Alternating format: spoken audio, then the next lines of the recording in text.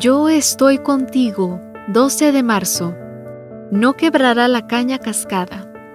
No quebrará la caña cascada, ni apagará el pábilo que se extingue. Isaías capítulo 42, versículo 3. En 1903, Elena G. de White contó haber leído de un hombre que tras haber caído al agua, intentaba desesperadamente subir a una pequeña embarcación. Como el bote estaba lleno de gente, cuando el hombre trató de abordarlo, le cortaron la mano derecha. Se asió del bote con la mano izquierda y también se la cortaron. Lleno de angustia, se aferró del bote con los dientes y entonces tuvieron misericordia y lo subieron cuando ya le habían cortado las dos manos.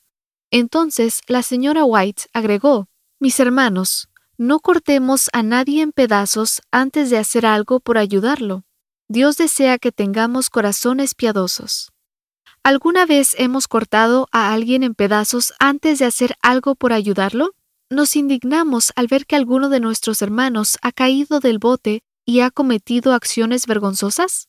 Más de una vez yo mismo me he visto con la piedra en la mano, listo para lanzarla contra aquellos que han deshonrado la causa de Dios. Sin embargo, contrariamente a nuestra humana reacción, el profeta Isaías nos asegura que Dios actúa de forma radicalmente distinta a nosotros. A todos los que hemos flaqueado, a los que nos han cortado las manos y a los que hemos cortado manos, el Señor nos asegura que Él no quebrará la caña cascada ni apagará el pábilo que se extingue.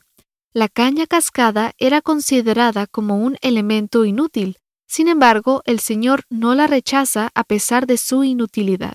Nuestro Salvador no nos abandona a causa de nuestra incompetencia, no nos evade cuando nos quedamos sin nada que nos ayude a aferrarnos de Él. El comentario bíblico adventista nos dice que Cristo sería amigo del pecador humilde y contrito y de todos los necesitados. Los que se consideran a sí mismos y también son considerados por otros como casos desesperados, podrán hallar en Él el consuelo, la fuerza y el ánimo que tanto necesitan. ¿Alguno de nosotros siente que sus fuerzas ya se han agotado y que solo es una pequeña luz, tenue, débil, agonizante? Es probable que algún santo nos haya cortado las manos, pero Dios seguirá actuando sin cansarse para que cada uno de nosotros pueda llegar a formar parte de la embarcación que nos llevará al cielo. Él no quebrará la caña cascada, no apagará la llama vacilante.